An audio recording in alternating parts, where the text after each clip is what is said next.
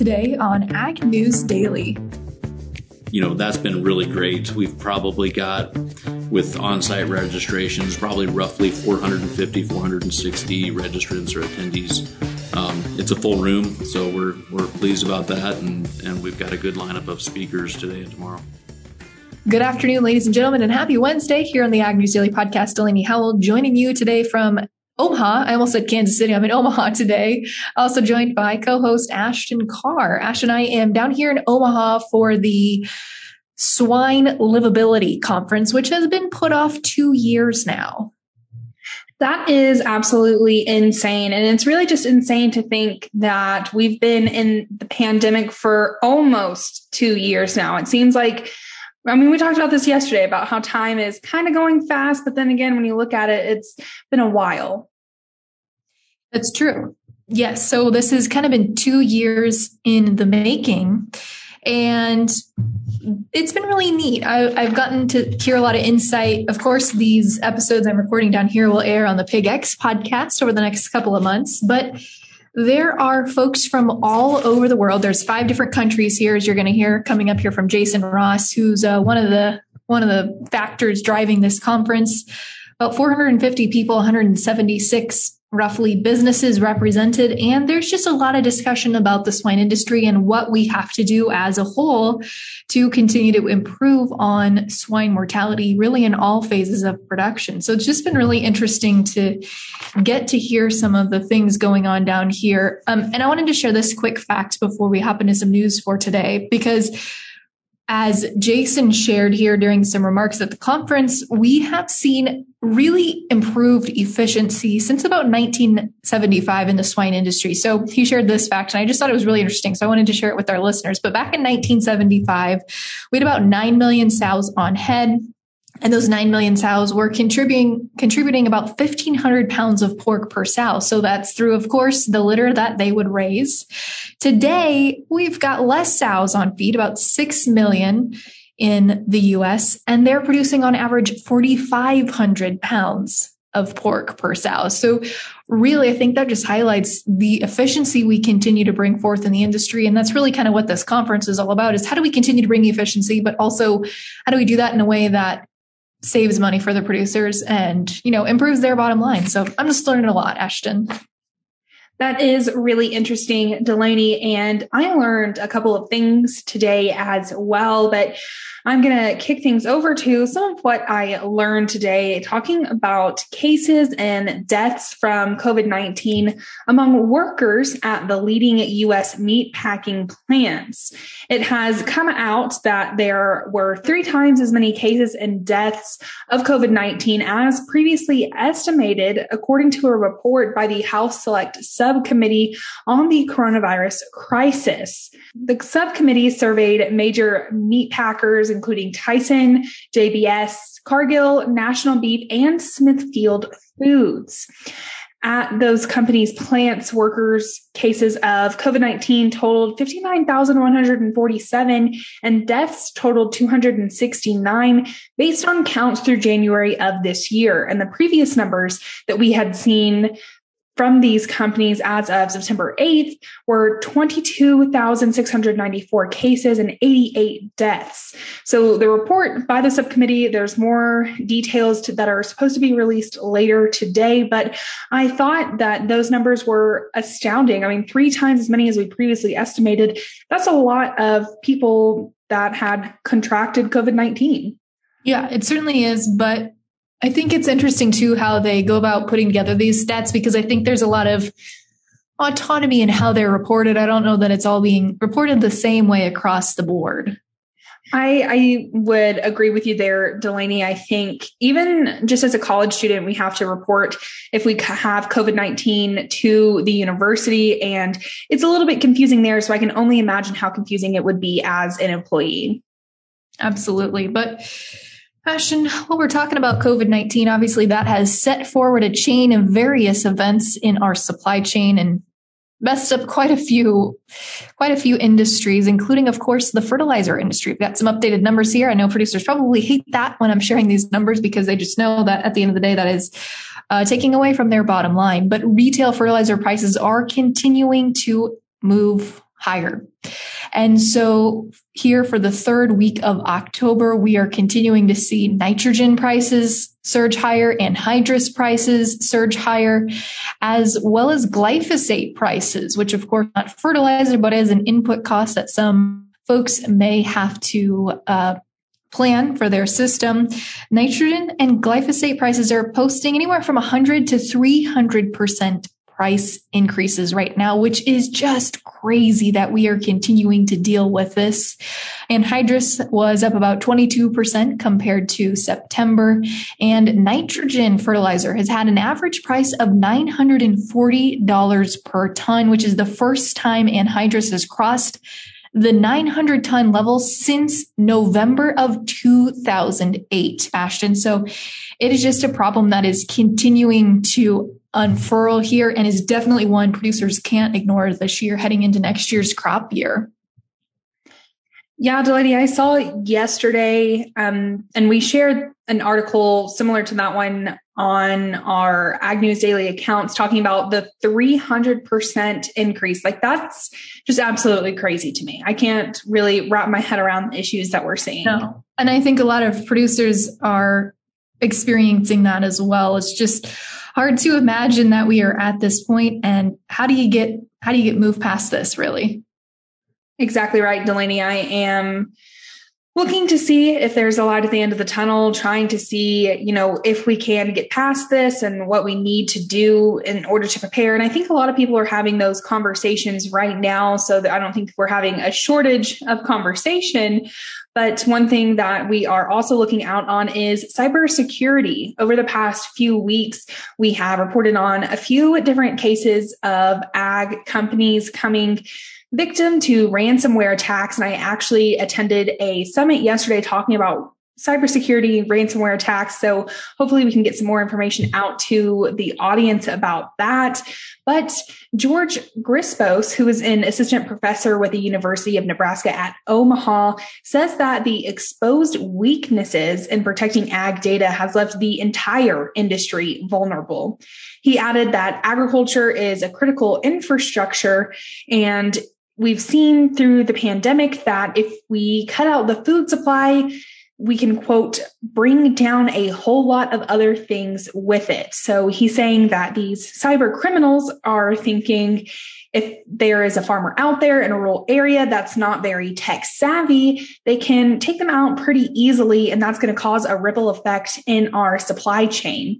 And Grispos says that the industry can be an easy target because more technology is being introduced at a rapid pace.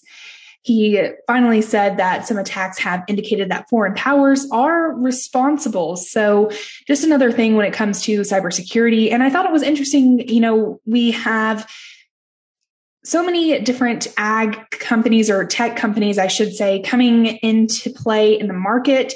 And I think he makes a good point that with all these new technologies coming, not many farmers or ag producers out there are experts in this new technology. So, he makes a good point. It could be pretty easy to take advantage of some of those people. Yeah. And, as we talk to higher level folks, this has been a recurring conversation, is really the easiest way to, infiltrate a country is through their food system. And so agriculture, unfortunately, we're the good guys to some extent, but other countries see us as an easy way to infiltrate. And unfortunately, terrorists use it as a tool. And I don't think it's one that we're going to see go away.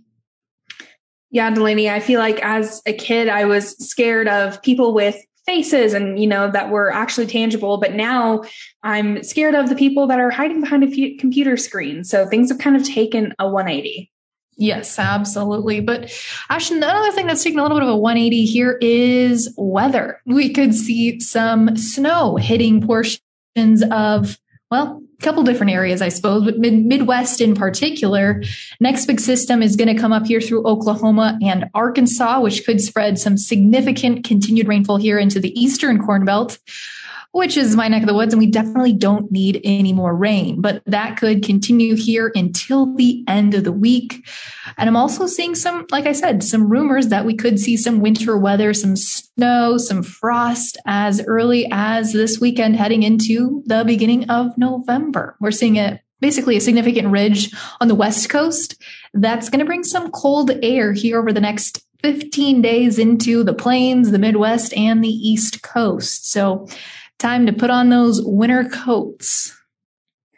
Although I don't have my winter coat on today, Delaney, I actually turned the heat on for the first time in my apartment today. It is just so absolutely windy outside. Not that it's that cold, but the wind is really cold. Mm-hmm. So I did turn the heat on for the first time, but I think I'm going to have to change it back down to the cool setting a time or two before I actually leave it on there for the couple of winter months that we have. But Delaney, just have one other story that I wanted to share with you, and it's concerning the renewable fuels standard. 9 U.S. senators have requested a meeting with President Biden and some cabinet members to discuss the importance of the renewable fuels standard and biofuels as a key for the U.S. energy and climate agenda. In a letter to Biden, Senators Chuck Grassley and Joni Ernst, John Thune, Mike Rounds, Roy Blunt, Jerry Moran, and Roger Marshall, Deb Fisher, and Ben Sasse say that biofuels are a readily available energy solution that deserve full consideration to, quote, stem the recent increase in fuel prices, which have sped up inflation, but also for transportation emission reduction. So hopefully they do get to President Biden and we can see something come out from the renewable fuels standard. Yeah, I saw that piece of news as well, Ashton, so I'm glad that you shared that for today. But I have just one other piece of news here as we continue to see companies, I guess, posing their stand here when it comes to the vaccinations. Tyson has announced yesterday that 96% of their workforce has been vaccinated for COVID-19, which of course comes after news that we've seen a lot of companies crack down and require vaccinations by their employees. But their president and CEO, Donnie King, said that Tyson employees are about 60,000 of them have been vaccinated since the company announced that program on August 3rd, that it would require all of their folks to be vaccinated by November 1st. So that deadline is coming right up and they are right on track. It sounds like here to get all of their folks vaccinated. Well, Delaney, that is interesting to hear. Of course, I am kind of wondering what their employees are thinking about that, just because I've heard a couple of different stories from people who have worked for companies that require vaccinations. And I'm just interested to see what happens there. Yes, I don't know. I mean, I guess some, people that are working in, for example, the factory line or the chain, the processing portion of Tyson may not be agriculturalists, but those folks working at the top probably are. And a lot of folks in agriculture haven't been largely supportive of the vaccine. So it's interesting to see ag companies like this one take a stance. Absolutely, Delaney. But like I said, I am all out of news for today. How about we hop into the markets? Let's do that, Ashton. And as we take a look at markets today, we certainly had some green across the screen today. We are continuing to probably post out of that harvest low. It seems like the low has been posted for now and continuing to chug right along here. December corn up 13 3/4 cents to close at 5.57 1/4. The March up 13 3/4, ending the day at 5.66 on the nose. In the soybean pits today, the November contract up 1.25 pennies, closing the day out at 12.39 1/4. January up 2 1/4 cents, closing the day at 12.49 3/4. Chicago wheat higher today as well, with the December contract adding 7.5 cents, closing the day at 7.59 3/4. The March up 7 3/4 cents, ending the day up at 7.73. Hopping over to take a look at the livestock markets today, we are seeing some mixed trade today after strength yesterday. Live cattle mostly higher and feeder cattle mostly lower. December live cattle up 12.5 cents, closing at 131.57 1/2. February ending the day at 136.95, up some 57.5 cents from yesterday. In feeder cattle, as I mentioned, there some weakness today as the November contract shed $1.30, closing the day at 158.47 1/2. The January down $1.65, closing the day out at 158.95. Now for my pork producing friends, since I am down here at a conference enjoying pork and listening to different facts and information about the industry, unfortunately, we did not have a very strong day today in that industry. December lean hog closed 60 cents lower on the day, closing at 71.97.5. The February down 82.5 cents, closing the day out at 74.32.5. And lastly, wrapping things up here with the Class 3 dairy milk futures, putting back on some of the losses that they had earlier this week. November added 10 cents today, closing at 18.84. The Beast adding a dime as well to close at 18.70. And now, Ashton, let's turn it over to my conversation with Dr. Jason Ross of the Iowa Pork Industry Center.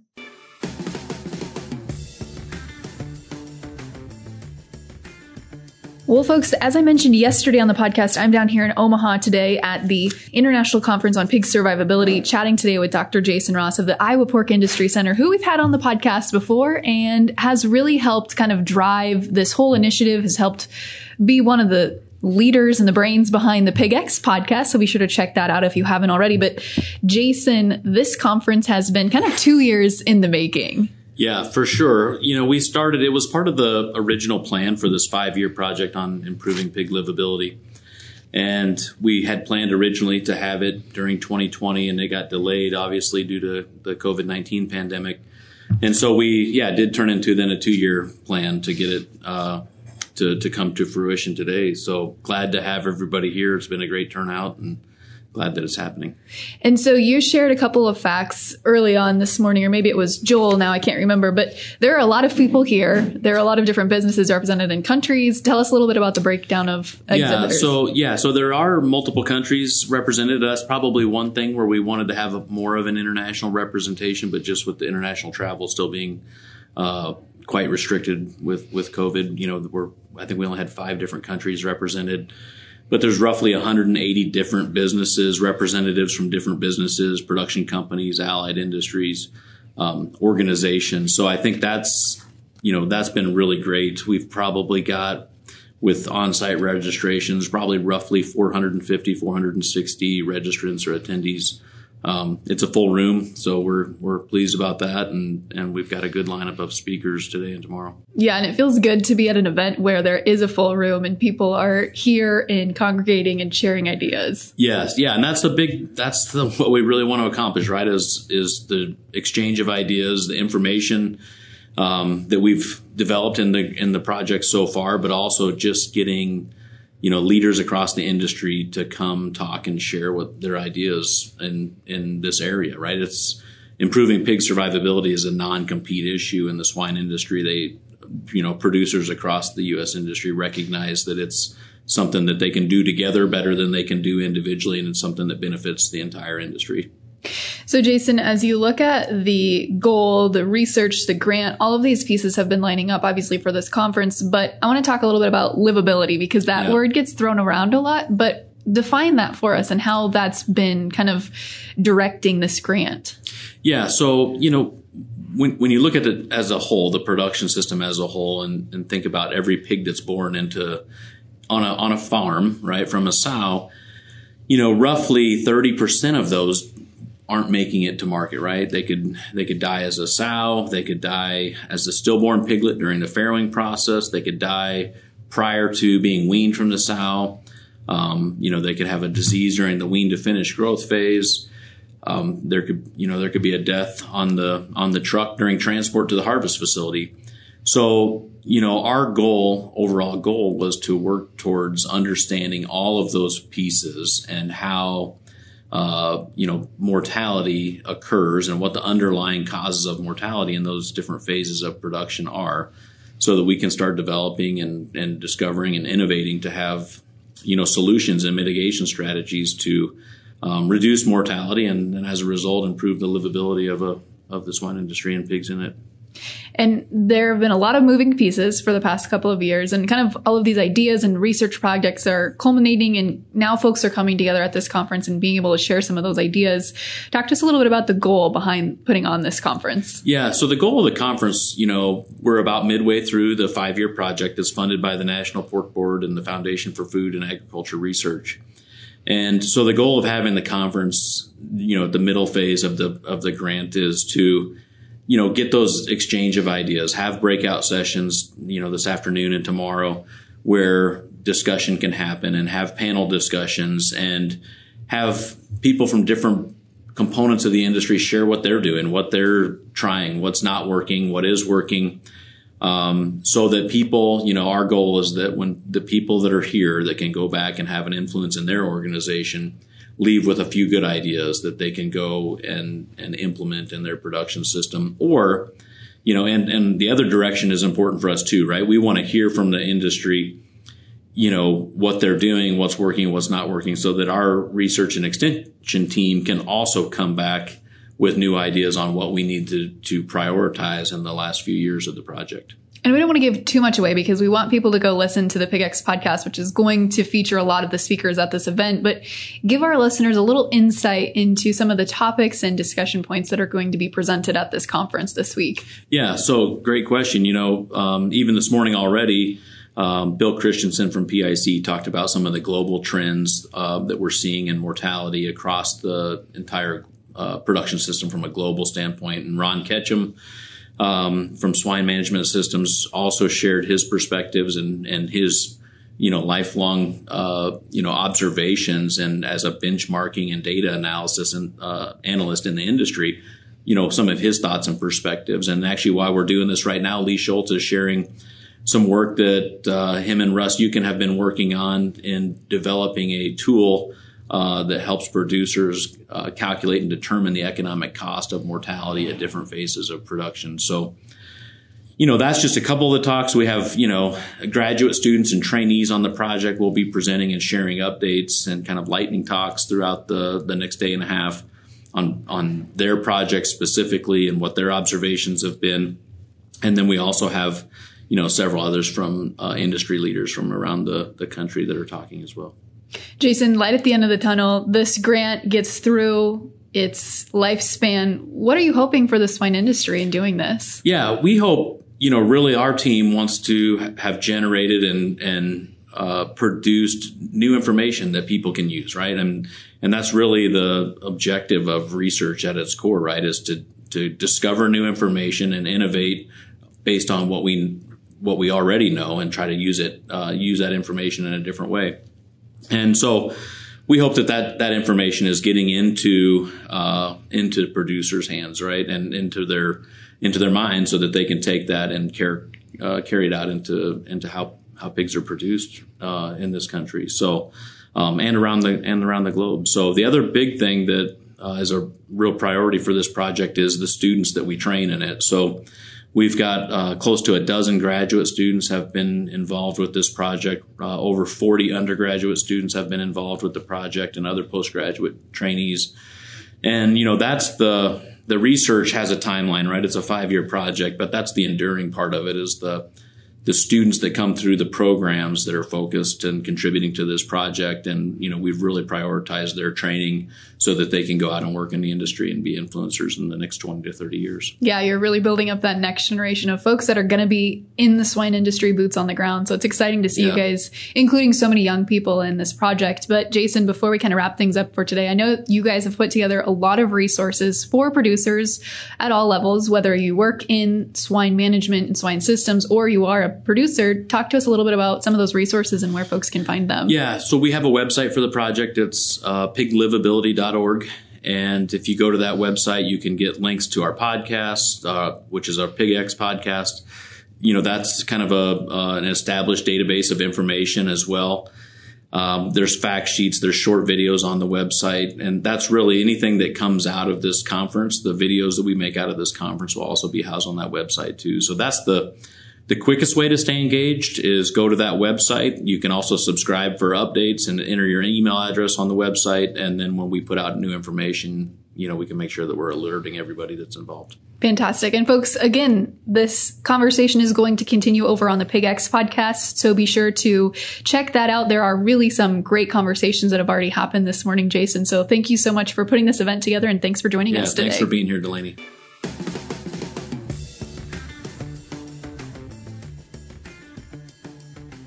Well, thanks again there to Jason for sitting down with you, Delaney, and chatting about the event. It definitely sounds like there are some cool things happening. So I am excited to see what else comes of the event. Of course, Delaney is going to keep having conversations, and those are going to air on the Pig X podcast, which you can listen to at globalagnetwork.com. And be sure to follow us on Facebook, Twitter, and Instagram while you're at it at Ag News Daily. With that, Delaney, should we let the people go? Let's let them go.